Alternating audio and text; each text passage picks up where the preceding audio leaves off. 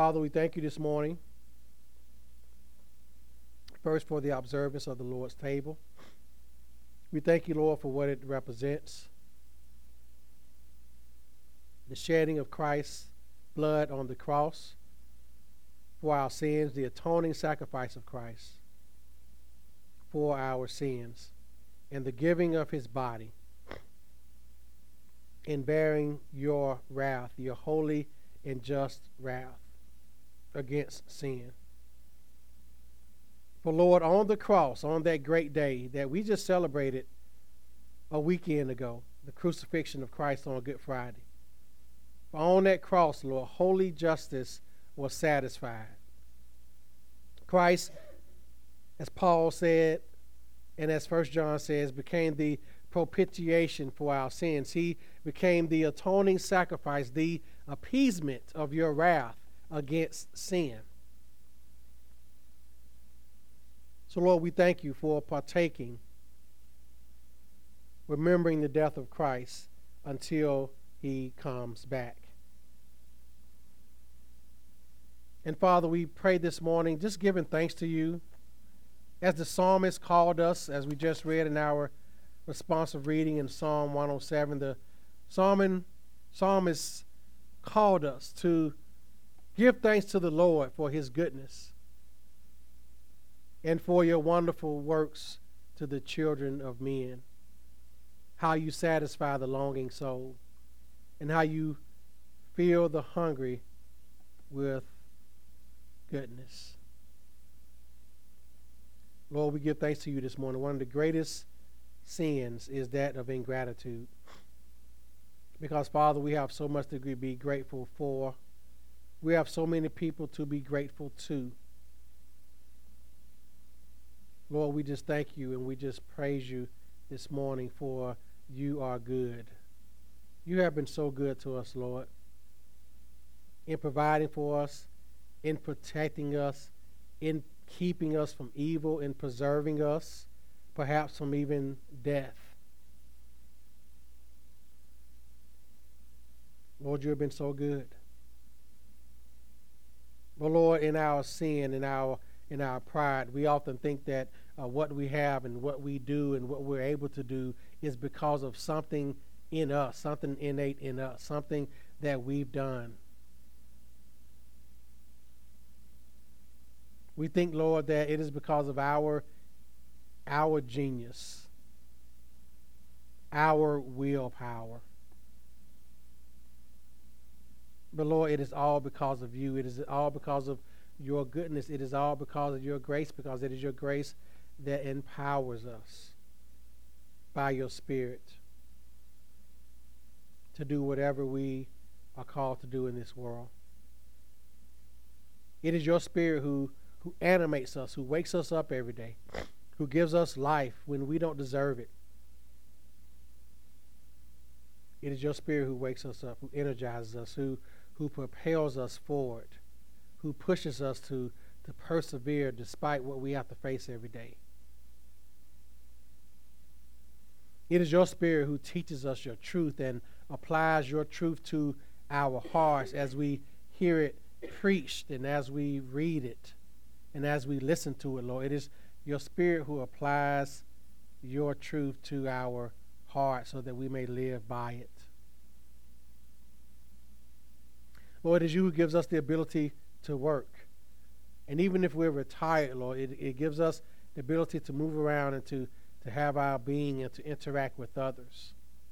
And whether we're children, it gives us the propensity to go to school and to be stewards over the work that we're given, and to do our work and to go to class and be obedient to our teachers and administrators.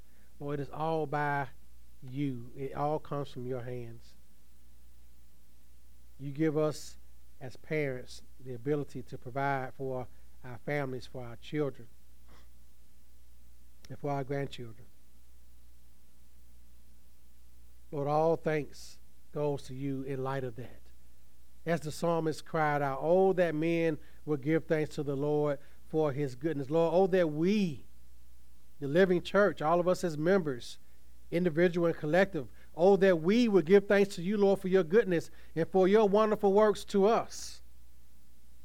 And Lord, in doing that, may we sacrifice the sacrifices of thanksgiving and to declare your works with rejoicing. Go and tell people what you have done for us, ways that you have made for us. May we not be afraid to bear witness to your goodness to other people, especially to unbelievers, those who have rejected you. That is a way for us, Lord, to be witnesses to your goodness. To sit and tell people who will listen. Let me tell you what my God has done for me. Let me tell you how good my God is. And this God can be your God if you submit to him, if you bow to him, if you confess him as Lord and Savior. This God can be your God. This God can be your Heavenly Father. This Christ can be your Lord and Savior.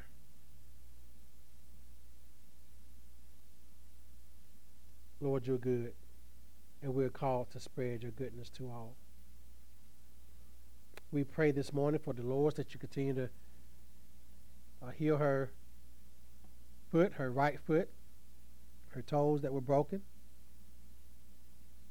Just heal her and be with her, Lord, and also take away that desire to smoke that she's asked prayer for, Lord, that you give her the strength by your Spirit, Lord, to put the cigarettes down. She has a desire to do that. She's expressed it, Lord, and we pray that you do that for her. We pray for Phyllis, who's not with us today. She had to work. Lord, these jobs, of course, we know that the owners don't have a biblical worldview. They don't care about the Lord's Day. They don't care about people spending time with their families. So, Lord, we pray for her that you be with her as she works today. We know she longs to be in church and fellowship with the saints. Lord, that the Holy Spirit may minister to her today. That you be with her, Lord. Help her to be a witness on her job. And Lord, we pray for her company that she works for, that you grant repentance to the owners, that they may become believers in you and treat their workers and employees as such, that they honor their Christian employees who desire to be worshiping on the Lord's Day rather than being at work. That you may bring repentance to them, to our owners, to whoever is in charge of making the schedule. Lord, you are mighty to do that. You are mighty to save to the utmost. So, Lord, just be with her today. Lord, we pray also for our whole church family, that you continue to grow us in the grace and knowledge of the Lord Jesus Christ, grow us in our affections for Christ and toward Christ, and our affections toward one another as a family of believers, that we may continue to love, honor, and serve each other, that we disciple one another, that we encourage one another, that we pray for one another, and that we admonish one another as we see the day of Christ coming back approaching, that we may do it more and more. I thank you, Lord, so much for our church family, the ones that you have brought here and the ones whom you will bring here. Lord, we thank you for them. I love my church family. And I pray, Lord, that we reciprocate that love to each other. Lord, we pray for our sister churches, Anderson Bible, Grace Fellowship, Christian Fellowship, Redeemer. Also Mountain View, Iron City Baptist, First Baptist Lineville. Pray for all the faithful men leading our churches, that we continue to labor in the gospel, continue to preach Christ and him crucified, to continue to shepherd the flock of God with great oversight, that we stand under the authority of the word and not over it, that we love and serve the flock, for the elders at all of our churches, Lord, that we continue to teach well, our deacons that continue to serve the flock well. I pray for all our congregants, Lord, that we grow, that they grow together, they love each other, that they pray for their pastors and their leaders. and to do their part in praying for the church and studying the sermons and spreading the gospel and encouraging the faithful in their congregations. Lord, continue to do that work in all of us as sister churches. And Lord, we pray this morning for the preaching of the word as we open up this book of Esther, where your name is not mentioned, but you are still there, as we look at the doctrine of divine providence these next 9 weeks. Lord, be with me as I preach this first chapter this morning. Fill me with your spirit, Lord, to preach this text well. And Father, send your spirit to illuminate the truths that we will hear this morning. Show us your truth as we work from the sermon topic, when God seems silent. Lord, we know that you never are. So, Father, be with us as we preach and as your word is heard. And may what I say be pleasing to you, and may it be your words and not mine. In Christ's name I pray, amen. Man, we're in Esther, the first chapter. This is a new book.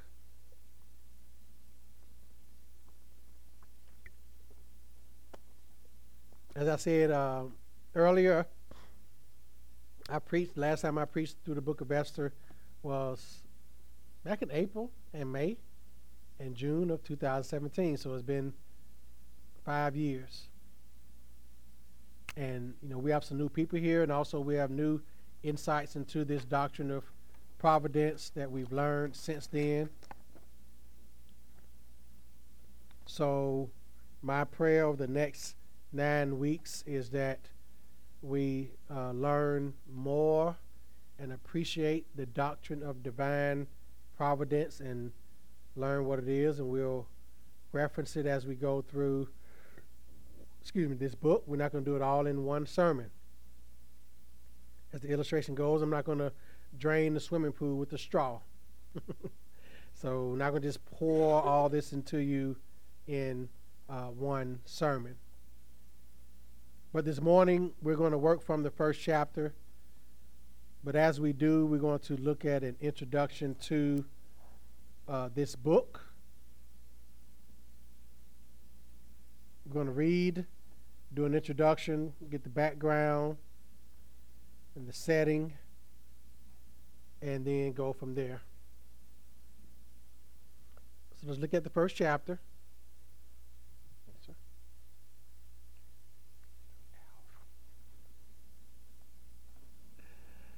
Amen. Anybody had a chance to read the first chapter yet? I take that as a yes. So we know for the next 9 weeks we will be in the book of Esther. So this is how it begins. Well, before I read, who's read the book of Esther before? Anyone? Okay. Amen. Amen. So this will be a good time to go through this book as we did with Ezra and Nehemiah. So it said, now it came to pass in the days of Ahasuerus,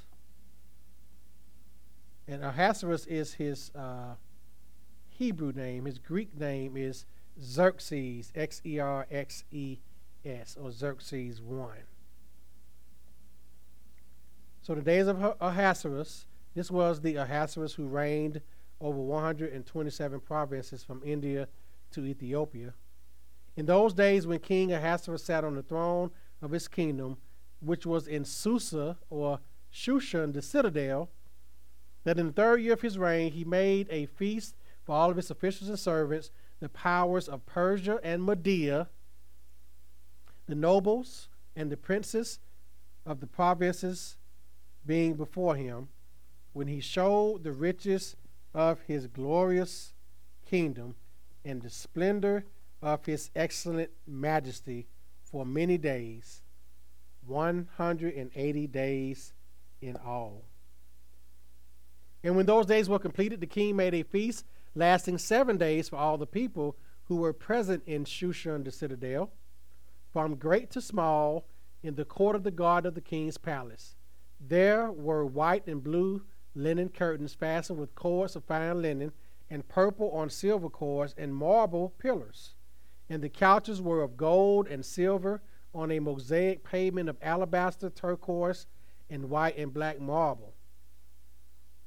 And they served drinks in golden vessels, each vessel being different from the other, with royal wine in abundance, according to the generosity of the king. In accordance with the law, the king was not compulsory. For so the king had ordered all the officers of his household that they should do according to each man's pleasure. In other words, drink however much you want. Queen Vashti also made a feast for the women in the royal palace, which belonged to King Artaxerxes, or King Xerxes rather, or Ahasuerus. On the seventh day, when the heart of the king was merry with wine, so he was feeling himself, he was tipsy, he commanded Mehuman, Biztha, Harbona, Bigtha, Abagtha, Zathar, and Carcas, 7 eunuchs who served in the presence of King Ahasuerus, to bring Queen Vashti before the king, wearing her royal crown, in order to show her beauty to the people and the officials, for she was beautiful to behold. But Queen Vashti refused to come at the king's command brought by his eunuchs. Therefore the king was furious, and his anger burned within him. How dare she say no to me? Then the king said to the wise men who understood the times, for this was the king's manner toward all who knew law and justice, those closest to him being Karshena, Shethar, Admatha, Tarshish, Meres, Marsena, and Memucan, the 7 princes of Persia and Media, who had access to the king's presence and who ranked highest in the kingdom. What shall we do to Queen Vashti according to law, because she did not obey the command of King Ahasuerus brought to her by the eunuchs? And Memucan answered before the king and the princes, Queen Vashti had not only wronged the king, but also all the princes and all the people who are in the provinces of King Ahasuerus. For the queen's behavior will become known to all women, so that they will despise their husbands in their eyes when they report, King Ahasuerus commanded Queen Vashti to be brought in before him, but she did not come. This very day, the noble ladies of Persia and Media will say to all the king's officials that they have heard of the behavior of the queen. Thus, there will be excessive contempt and wrath. If it pleases the king, let a royal decree go out from him, and let it be recorded in the laws of the Persians and the Medes, so that it will not be altered, that Vashti shall come no more before the king Ahasuerus. And let the kings give her royal position to another who is better than she. In other words, one who is going to obey and not rebel. When the king's decree, which he will make, is proclaimed throughout all his empire, for it is great. That means it's going to take some time. All wives will honor their husbands, both great and small. And the reply pleased the king and the princes. And the king did according to the word of Memucan. Then he sent letters to all the king's provinces, to each province in his own script, and to every people in their own language, that each man should be master in his own house, and speak in the language of his people. May the Lord bless the reading of his holy word. Amen. Hope I did okay with my best animation of that. First question I want to ask and answer is, what is divine providence? I want to define it in practical and theological terms. Practical terms can be such as this. When I was in high school, I think I told y'all before, I was not a Christian. I was a very terrible kid. I got in trouble. Haley and Jerry, your pastor, was not a good kid in high school. I did things that I should not have done. I drank alcohol. I smoked cigarettes. I did all these bad things with my friends, hanging out, being disobedient, and all those things, getting in trouble, getting spankings and whoopings and beatings sometimes. And so I did all those things. I was a bad child. I was. If I had died when I was in those years, I would have died in my sins. But the hand of the Lord was still upon me during those times. I didn't know that. I could have died in my sins with some of the stupid things that I did when I was a child. Drinking and driving, among other things. I could have died in my sins. But the good hand of the Lord was upon me, and I didn't know it. I didn't know it at that time. God preserved me. He was still good to me despite the fact that I didn't acknowledge him as Lord. That's a small example of the providence of God. That's just a practical observation about it. Providence is not, it wasn't because of luck. I wasn't lucky. It wasn't because of chance. It wasn't because of fate. It wasn't because of coincidence. It wasn't because of good karma. All those things are unbiblical. Luck, fate, chance, coincidence, karma, happenstance, all of those words come from Eastern mysticism religion, godless religions. You hear people use the word lucky all the time. Oh, I was lucky. It was because of good luck. Oh, I'm having bad luck today. I'm just having bad luck all day. I hear people say that at work sometimes. Oh, today is not my what? Lucky day. You hear people say that. Or something bad happens to you, say, man, it must be karma. Or fate, how you meet someone. Like it is in, the old romantic comedies, girl meets guy in the produce section of the grocery store, and they both drop their fruit at the same time, and they both bend down and hit each other's heads and have a little laughing moment. Then they look at each other and they're star-crossed. The next thing you know, they're going out on their first date. They call that fate. All those concepts. Coincidence. Nothing happens by coincidence.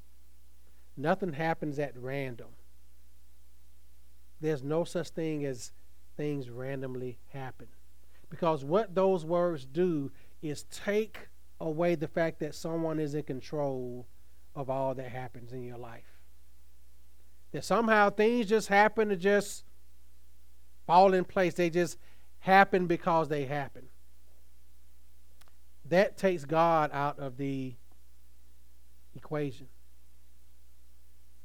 That is a heretical view of God. That somehow God created the world and just stepped away from the world and just let everything just fall into place as it did. But providence is not that.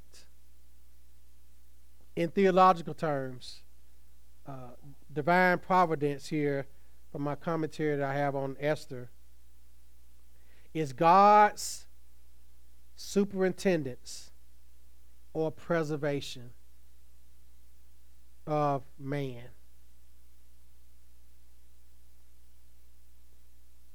It is the fact that all things happen at God's hand.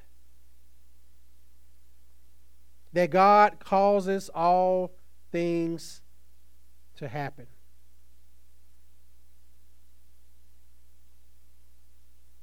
Superintendence means God is over. He supervises everything that happens in our life.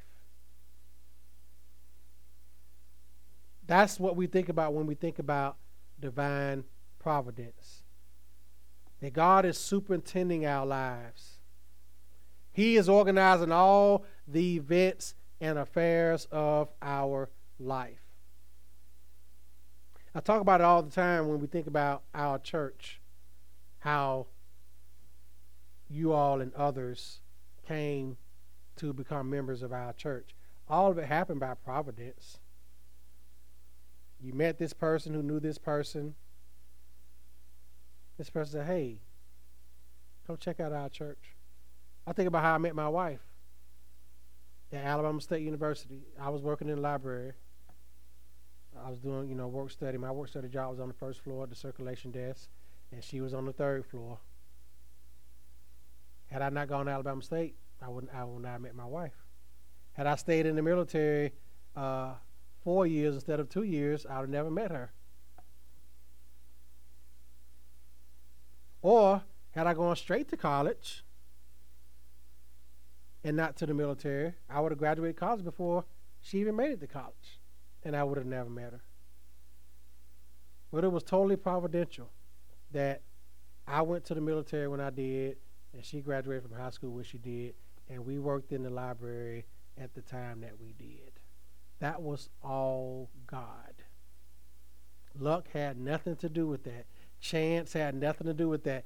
Fate had nothing to do with that. Coincidence had nothing to do with that. That was God superintending both of our lives, all of our circumstances. Good or bad, that is how it works. And that is, in a nutshell, providence. We're going to talk about it more and more as we go throughout this book. But providence is present in all of, especially the Old Testament, because the Old Testament is filled with historical narratives. And it says here that providence is taught largely by illustrations, because Israel's understanding of divine providence grew out of its experiences. God's providence is seen in the stories of Abraham, the other ancestors, Isaac, Jacob, the judges, kings, and the whole nation. Israel remembered God's marvelous deeds in the Exodus and wilderness wanderings as paradigms of God's providence in caring for and directing his people in every circumstance. Think about this. If you know the story, you should, of the life of Joseph, which begins in Genesis 37 all the way through the end of the chapter. Joseph's life is a story in providence. Joseph was sold into slavery by his brothers. They dug a pit for him and dumped him into it, hoping that he would be killed. And some travelers, I think the Midianites travelers, came by and picked him up and took him to Egypt, to Pharaoh. He became a slave in Pharaoh's house, and God's favor was on him. And Pharaoh put him in charge ultimately. Well, first of all, he was in prison for 13 years for something he didn't do, because the wife of his boss lied and said that he tried to rape her when he didn't. And so he got thrown in prison for 13 years. And guess what? While he was in prison, there were two other men that were in prison with him. One was I think a baker. There was two men. I know one was a baker. Okay? And they had dreams, and Joseph interpreted their dreams for them. So when they were released, they went to their Pharaoh, and the Pharaoh had a dream about the famine that was going to happen. And he asked those two men if they could interpret his dream. They said, hey, we know somebody. We met this man in prison. And that man was Joseph. And Joseph went before the Pharaoh, and Pharaoh gave him that dream about the skinny cows and the fat cows, and that dream was about 7 years of feast followed by 7 years of famine. And right then, that king, Pharaoh, raised up Joseph to be his prime minister, second in the kingdom only to him. It was providential that those two men were in jail with Joseph, and that he interpreted their dreams, and that they told Pharaoh some years later about him. And then guess what happened? He ended up being lifted up out of prison. That was providence. And it is shown throughout all of Scripture. And so when we look at this passage this morning and the rest of this book, we're going to see the hand of God, although he seems silent. The fascinating thing about the book of Esther is that the name of God is not mentioned anywhere in the book. You don't see it anywhere. It is the only book in the Bible that does not mention the name of God. Now, the events in Esther took place between chapters 6 and 7 of the book of Esther. That's when the events in, the book of Ezra. That's when those events took place. Between chapters 6 and 7 in the book of Ezra. And this was a period in history around 539 BC. Because Ahasuerus ruled from 486 to 465. And remember, BC years counted backwards. They didn't count forward. They counted down to 0. So he reigned from 486 to 465, so he reigned for around 21 years. And the events in Esther cover 483 through 473 BC, so around a 10-year period. And the events in this book occur between the time span of the first return of the Jews and the second return in the books of Ezra, between chapters 7 and 10. That's when the events in this book took place. And this book also, the difference with this book is the fact that it covers the life of Israel under foreign powers and how these powers tried to eliminate the Jewish people. And we're going to see that later on in this book. And it covers how God sovereignly and providentially preserved his people in accordance with the covenant promise that he made to Abraham centuries before. So that is what we're going to see in this book also. God providentially preserving his people. That is what we're going to see. And then the Feast of Purim at the end is a celebration of the nation's survival that we will see also. So, I'm going to ask and answer a few questions, and then we're going to get into our main principles for this passage. Number one, what is the author's purpose of this book? What is the purpose? The purpose of this book, the author's purpose, is to show that the hidden hand of God is still active in the lives of his people,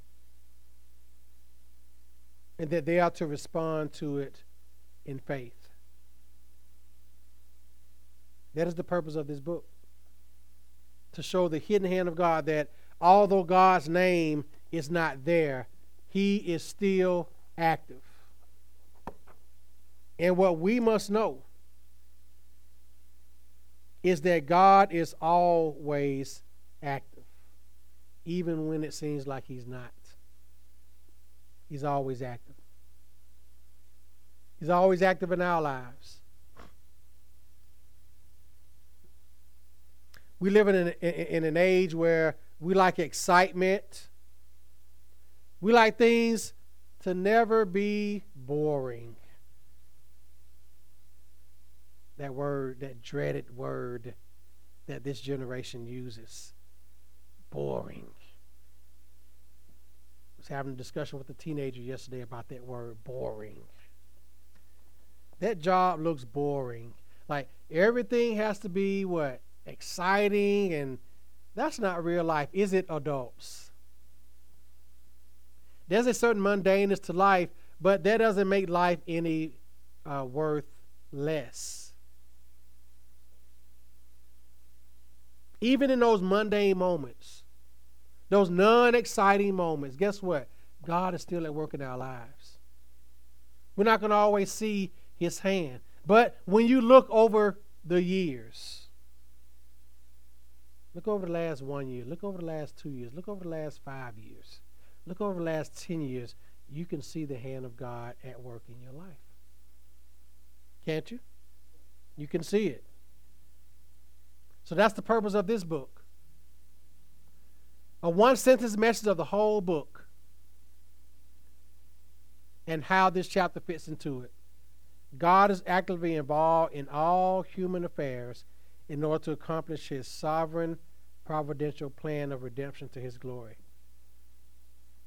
That's a one-sentence message of the whole book and how this chapter fits with it. God is actively involved in all human affairs in order to accomplish. God is always accomplishing something in order to accomplish his sovereign, providential plan of redemption to his glory. He is always at work, friends. Always. Always accomplishing his plan. Number 3, what values does the book of Esther have for Christians today? Good question. This is an old book. It's over 2,500 years before our time. What can I learn, my 21st century mind, what can I learn? What values does this book have for us as Christians today? 3 values. Number 1, the providence of God. That God superintends and he preserves all creatures for his divine initiative. That all things happen at God's hand.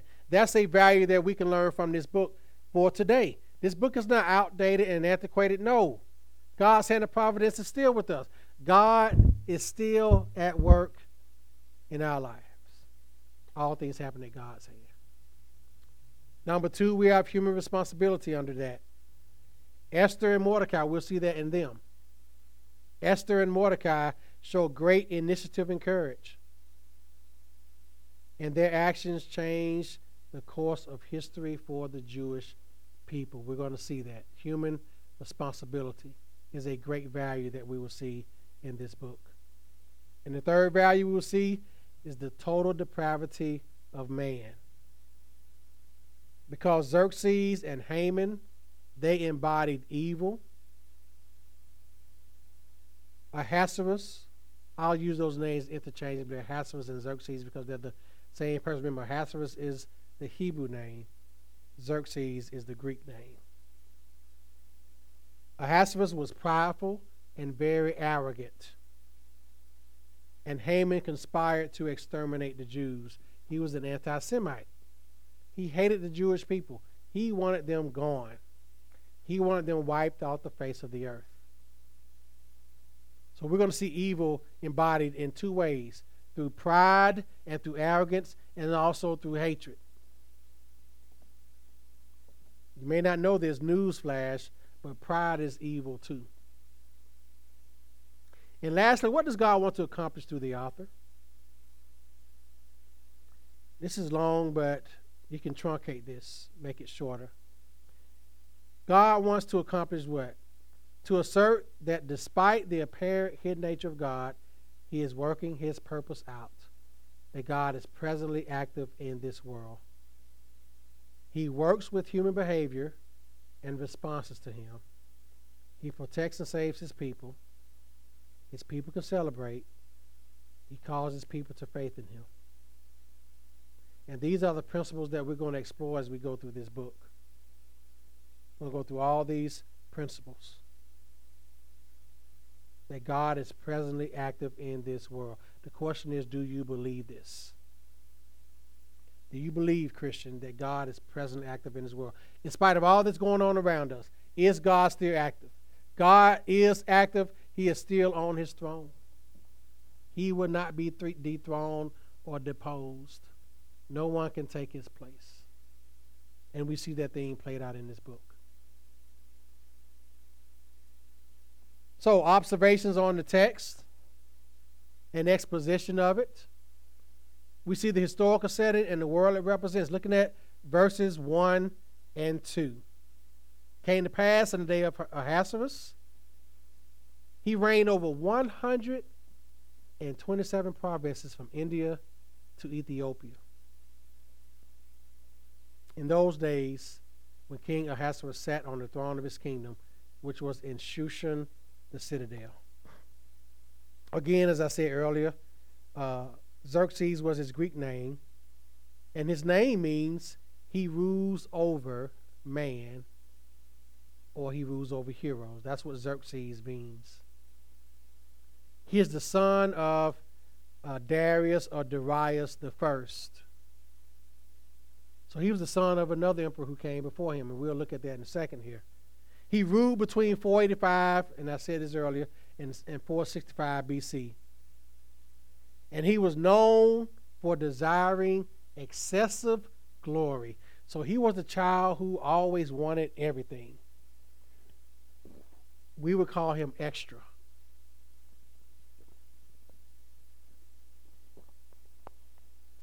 He was that little petulant child who wanted everything. He wanted all the glory. He wanted all the attention. He wanted all the fast things, the things that bring attention. He wanted all that. So this is the setting that we're looking at. His residence is in Susa. Some translations say Shushan, which is the same thing. Susa was the capital or the citadel. The word citadel means capital. That's all it means. Susa was the capital where the Persian kings took residence during the winter months. So it had a winter residence and then it had a summer residence.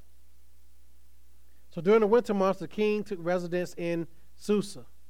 And this is where their edicts were written. In other words, their edicts were basically laws or sayings. And whatever the king said, that's what everybody had to do.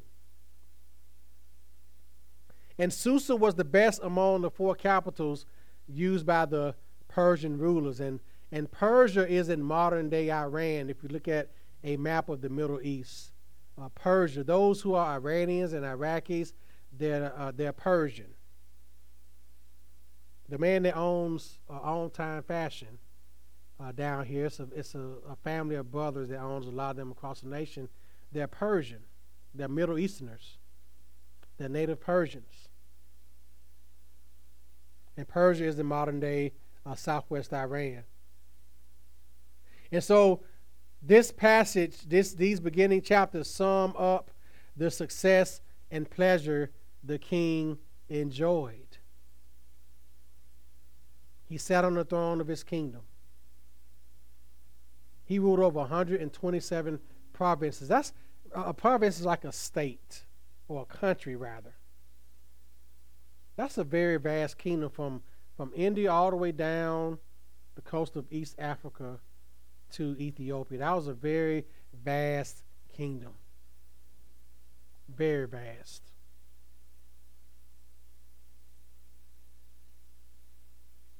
And then you have the kingdom word here.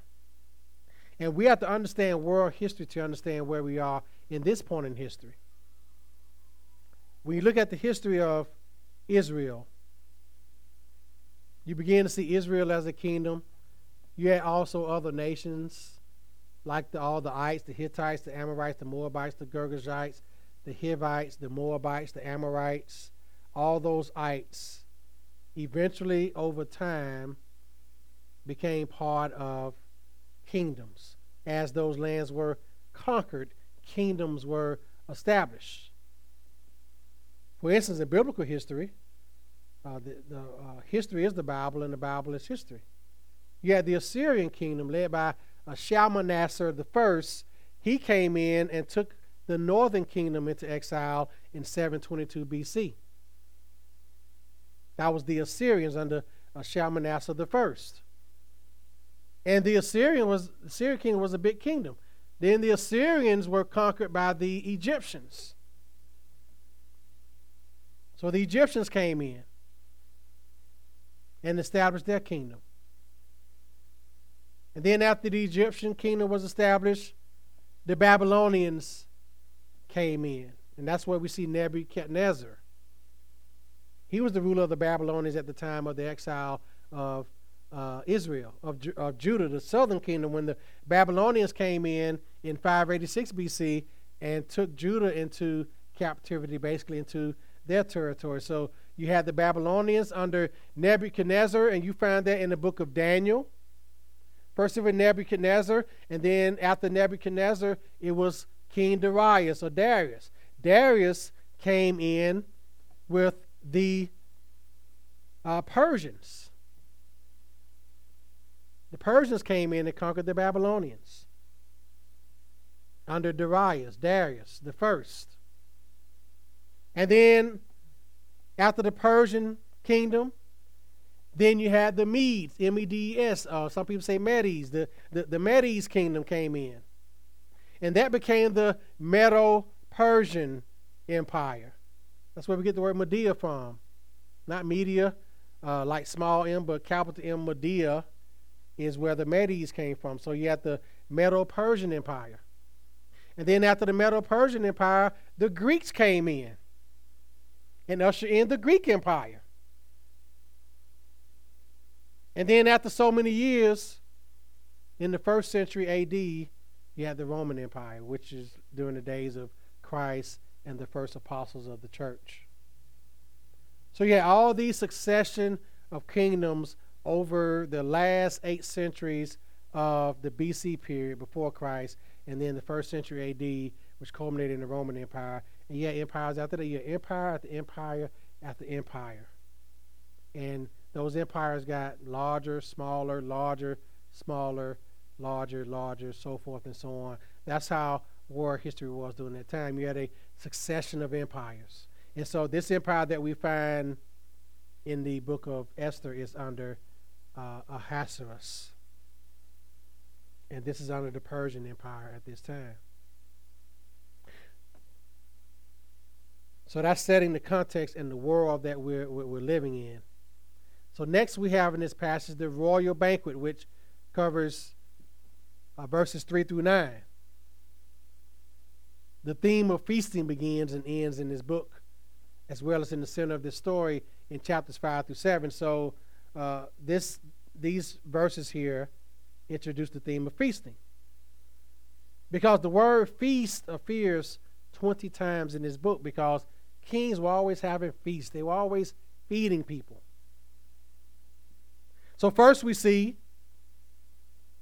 a banquet for his officials in verses 3 through 4. So look at those verses. It says here, and listen to the language here, that in the 3rd year of his reign he made a feast for all his officials and servants, the powers of Persia and Media, the nobles and the princes of the provinces being before him. Why? Because he is what? He's king. He's ruler. Listen to see if you hear biblical language here in verse 4. I'm sure you will, reserved for someone else. When he showed the riches of his glorious kingdom and the splendor of his excellent majesty for many days, 180 days in all. What language do you see in there that should only be ascribed to God? The riches of his glorious kingdom and the excellent majesty, the splendor of his excellent majesty. Those are words that are designed for one king and one king alone, and that is God. Whose kingdom is glorious? God's kingdom. Whose kingdom is rich in glory? Whose kingdom has splendor of excellent majesty? Only God's kingdom does. Not the kingdom of some frail, evil man that is a wither who's going to be here today and gone tomorrow. But that shows you the arrogance and pride of man, and the arrogance and pride of Ahasuerus, that he thinks that his kingdom is the glorious kingdom, that his kingdom has all the splendor and majesty, so much that he showed it off for a half a year. He showed all his other rulers, all the nobles, all the princes of all 120-something of his territories. He showed all of them the splendor of this one man's kingdom. If that's not pride and arrogance, I don't know what is.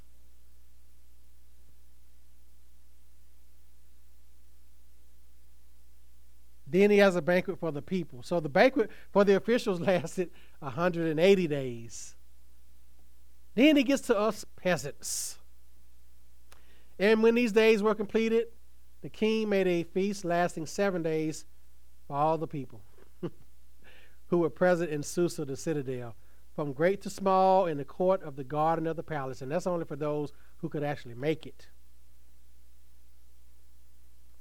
There were white and blue linen curtains fastened with cords, of fine linen, and purple on silver rods and marble pillars. And the couches were of gold and silver on a mosaic pavement of alabaster, turquoise, and white and black marble.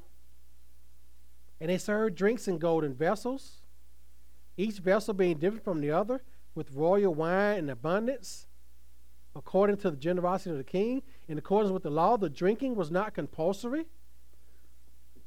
For so the king had ordered all the officers of the household that they should do according to each man's pleasure. So here you have the banquet for the people. It had only lasted, 7 little days.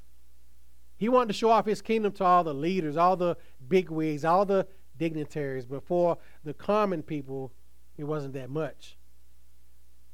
But it shows, again, the splendor of the garden of the palace. You have white and blue linen, fastened with cords of fine linen. Now, let me tell you about this linen. Linen was very expensive during this period in antiquity. Linens that had to be dyed, because linen is naturally white because it comes from cotton. But cotton is not naturally white. It has to be bleached. But you had to use cotton to make linen. So this linen had to be dyed blue. Dyes were very expensive during this time. The most expensive dye was the purple dye, because the color purple represented royalty. The color purple represented royalty. So you had the white and blue curtains, and then you had the purple linen on silver rods and marble pillars. Marble is it's even expensive now. If you got marble countertops in your home, that's like, wow, that's going to send the value of your house up $20,000, $30,000 just by the marble. Some people are so rich they got marble floors. That marble has to be made out of a quarry, dug up and sent to a marble manufacturing plant that makes it. It has to be laid down delicately in slabs.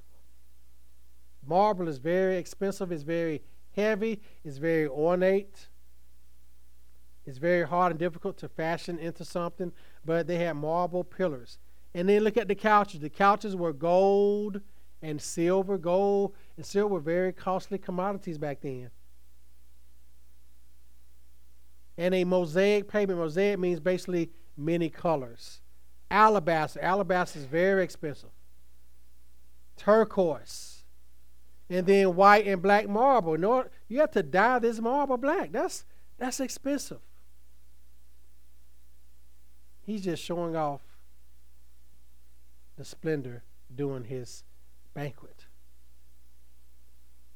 And then to top it off, they had gold cups to drink the wine out of.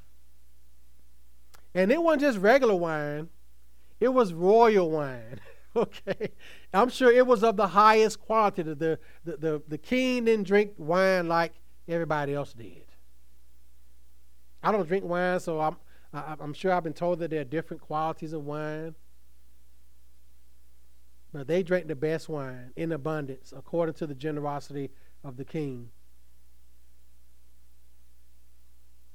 And then the officers could drink as much as they wanted to, and the people didn't have to drink if they didn't want to. They could drink as much or as little as they wanted. That was the celebration. All this in celebrating his kingdom. And then the third part of this, you have the banquet of Vashti. Just as a footnote, the name Vashti means beautiful woman.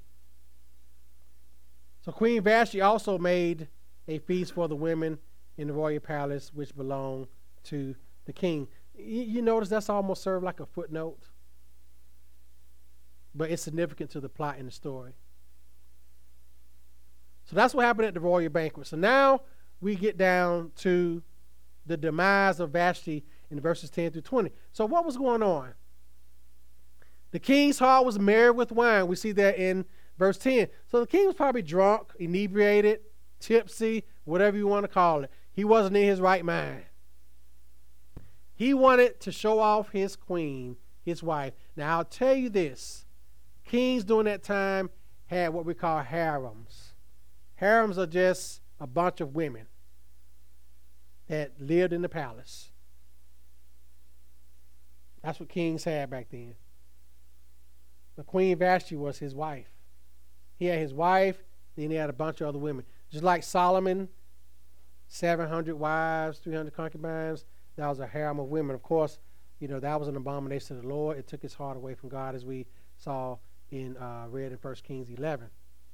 But these kings had harems of women. They had many women to, quote, choose from. They had harems. But Vashti was his wife. So he wanted to bring her before him to show her off to the other men in the provinces. But it says in verse 12, she refused. She refused. The king was drunk, and he made a poor decision. He made a poor decision. The Bible says in Proverbs 20:1 about drunkenness. It says that wine is a mocker, and strong drink is a brawler, and whoever is led astray by it is not wise. Now the Bible, I'll say this, the Bible does not condemn drinking alcohol. The Bible condemns drunkenness. But at the same time, many people make decisions while they're full of alcohol. And those turn out to be the worst ones. Because it's a drug, it's a depressant. It depresses your brain function. It slows you down. Your voice begins to drag. Your thinking is not as sharp. And so that was the king's mistake. He made a decision when drunk. And this poor decision foreshadowed a future event that we will see. But the writer in Proverbs tells us that wine is a mocker and strong drink is a brawler. The writer in Proverbs also says in Proverbs 21:7, the violence of the wicked will destroy them because they refuse to do justice. And then Proverbs 31:4-5 says this: it is not for kings, O Lemuel, it is not for kings to drink wine, not for princes intoxicating drink, lest they drink and forget the law and pervert the justice of all the afflicted. That's why this is not good. The king was feeling himself. And what did he do? He began to make a decision because the queen did not want to show herself in front of his men. And make no mistake about it, nudity was involved in this, in her showing off herself to these men. She refused to come at the king's command, as it says here, brought by his eunuchs. And so the king was furious. He was already drunk, and now he's drunk and mad. And this sets up the rest of the book. This is going to foreshadow something that happens later in the book. Now, the eunuchs were supervisors. They were his supervisors, and the eunuchs were castrated men. That's what they were. That's what a eunuch is anyway, but in ancient history, they had castrated men who were supervisors. And they watched over the harems of women. Why? Because they were castrated. They couldn't do anything to those women. So the eunuchs were always in charge of watching over the harems of women for the king. And when the king summoned for a woman, the eunuch would go and get her and say, hey, the king wishes to see you. So they did the same thing with Vashti, but she did not come. So what did the king do in his drunkenness? He sought the wise men, those 7 closest to him. And he asked them, what shall we do to Vashti? Here in verse 15. And so Memucan gives his counsel in verse 16. She not only wronged the king, but also the princes and all the people who are in the provinces. So what he was saying, that word was going to get around that if the queen dishonored the king, then what are all the other women going to do? They're going to be bold enough to dishonor and disobey their husbands. So they felt that she was setting a bad example. They don't want Vashti, the queen, to be an example to the other women. So that's why Memucan said, do what? Get rid of her. That she shall no more come before King Ahasuerus. That rather the king should give her royal position to someone who is better. And so the king made a decree. Now about decrees, whenever the king made a decree, it could not be overturned. It could not be overturned at all.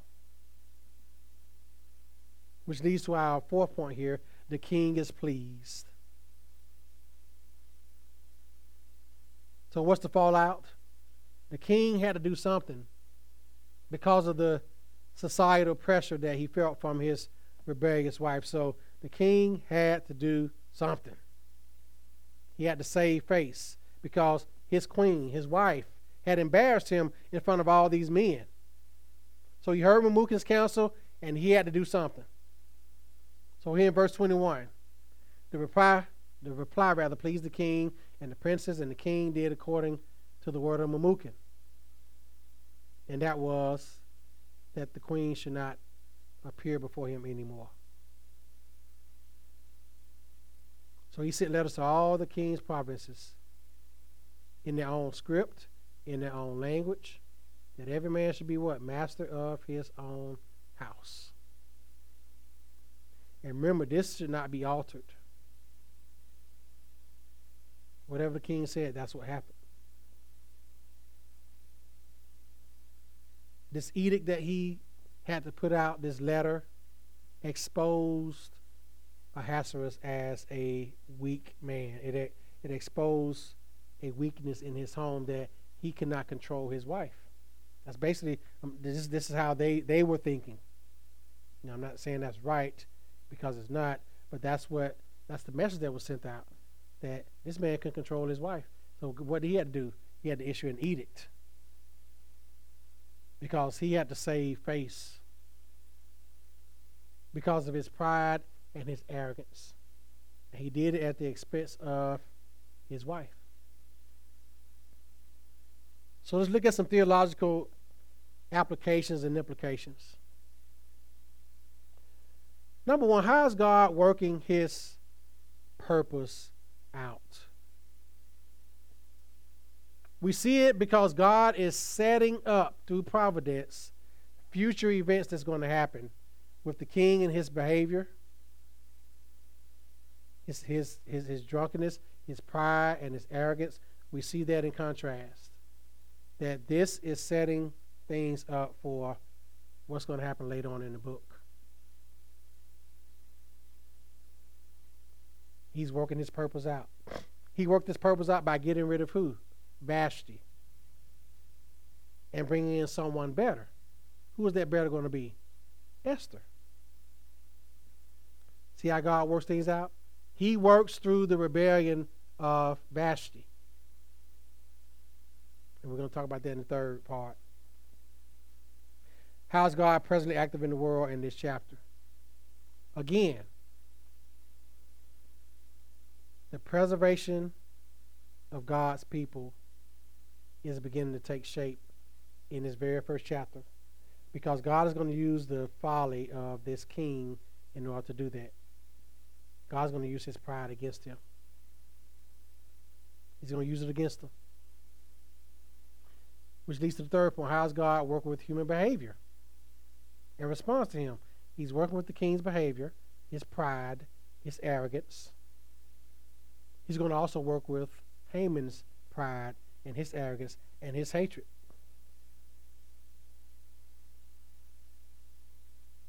He worked with Vashti's behavior in rebelling against her husband and refusing to appear because she was deposed, she was taken down from being the queen. So he's working through her behavior also. So that who may come in? Esther. Because guess what? Had she complied, we wouldn't need Esther, would we? We wouldn't need her. We would still have Vashti. But God had a purpose for Esther.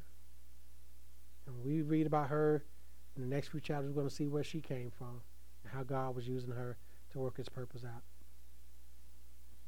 So, in the end, applications here. Trust that God is working on his purpose in your life for his glory. I can't say that enough. Trust where you are right now. Trust God where you are right now.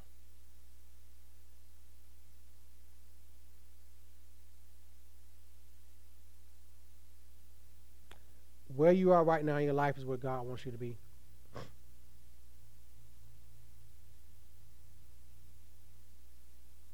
Where you are right now in your life is where God wants you to be. Circumstances, time, place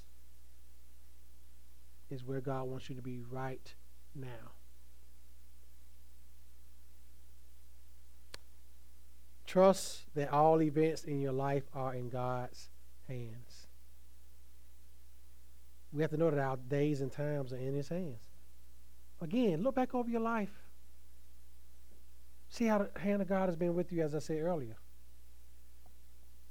All events in your life are in God's hands. All of them. There's not a single thing that happens in your life, friend, where God hasn't been there.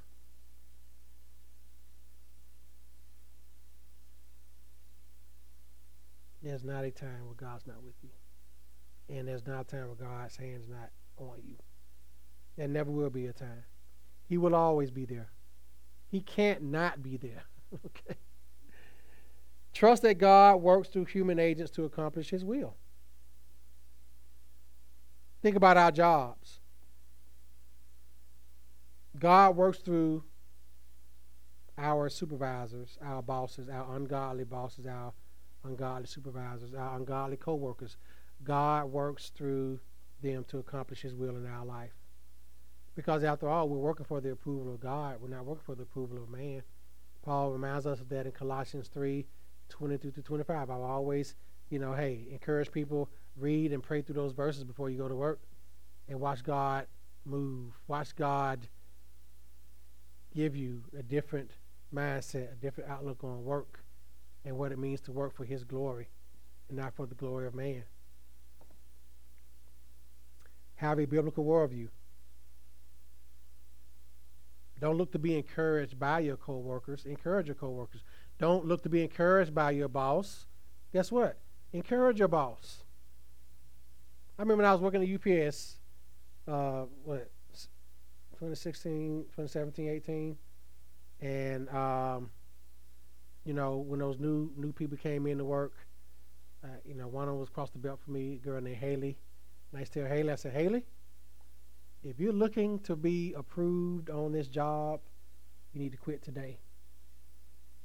If you're looking for somebody to tell you, thanks, good job, you're doing such a good job, if you have a need for affirmation, you're not going to get it here. No one's going to tell you thank you, but they're going to tell you when you had misloads. They're going to tell you the driver's going to fuss at you if you don't put the packages right on his truck or put them in the right place. I said, you're not going to hear anybody say thank you. But what I did, I was encouraging my fellow co-workers. I was telling them good job. Not because I'm anything special, but I just said, okay, God, I'm not going to get encouragement from my supervisors, but why don't I encourage my co-workers instead? And they appreciate that when you do that. Encourage your co-workers, Christian. Tell them good job. Tell them you appreciate what they do for the company or for the school or for the workplace. That's how God can work through us to accomplish his will. I think about Joseph. Genesis 50 and around verse 19. He told his brothers, what you meant for evil, God meant for good. What his brothers meant for evil by putting him into slavery, God ultimately meant for what? For good, for the good of Israel, for the preservation of Israel. That's how God works. And the last one I want to read here as we close, Isaiah 46, verses 8 through 11. Listen to this. Remember this and show yourselves men. Recall to mind, O you transgressors. Remember the former things of old, for I am God and there is no other. I am God and there is none like me, declaring the end from the beginning, and from ancient times things that are not yet done, saying my counsel shall stand, and I will do all my good pleasure. Calling a bird of prey from the east, the man who executes my counsel from a far country. Indeed, I have spoken it, I will also bring it to pass. I have purposed it, I will also do it. That is God. God purposes it. God purposes whatever happens in our life. And guess what? He will do it. He will do all of his pleasure. His counsel will stand. When God seems silent, he is yet working. Let us pray. Father, I thank you this morning that you are the greater King. You are greater than Ahasuerus. You have a greater and more glorious and more splendid kingdom than he does. I thank you, Lord, that you rule us in your kingdom better than he rules his subjects here in this book. We thank you, Lord, that you are the greater King, that you are the King of kings, that you are the Lord of lords, and that you have a glorious kingdom full of splendor. And Lord, we are in that kingdom, and we are to live in light of your kingdom. And Lord, I pray as we go through this week, as we go through the rest of this day and through the rest of this week, Lord, that we as believers see that your hand is always with us. When you seem silent, you are at work. The world, the flesh, and the devil may try to convince us that you're not there, that you're not at work, that you're asleep at the wheel. Lord, I'm reminded of the psalmist in Psalm 121 where he tells us that you never sleep nor slumber, that he who watches Israel neither sleeps nor slumbers, that you watch us, Lord, by day and by night. And Lord, we thank you that though you may seem silent, that you're always there still, and that you're working on our behalf to your glory. In Christ's name we pray and thank you. Amen.